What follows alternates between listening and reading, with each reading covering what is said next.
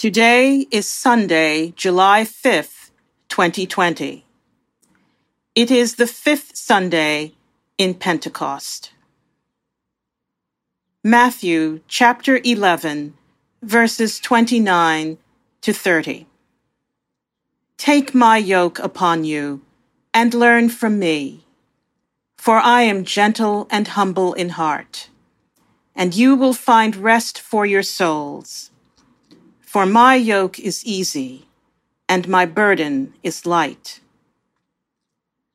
Almighty God, who after the creation of the world rested from all your works and sanctified a day of rest for all your creatures, grant that we, putting away all earthly anxieties, may be duly prepared for the service of your sanctuary, and that our rest here upon earth may be a preparation for the eternal rest promised to your people in heaven. Through Jesus Christ our Lord. Amen. The Book of Common Prayer. This collect for Saturdays from morning prayer reminds me that we are not just meant to be Jesus' hands and heart in the world. We are also meant to rest. Our rest supports and is a form of worship.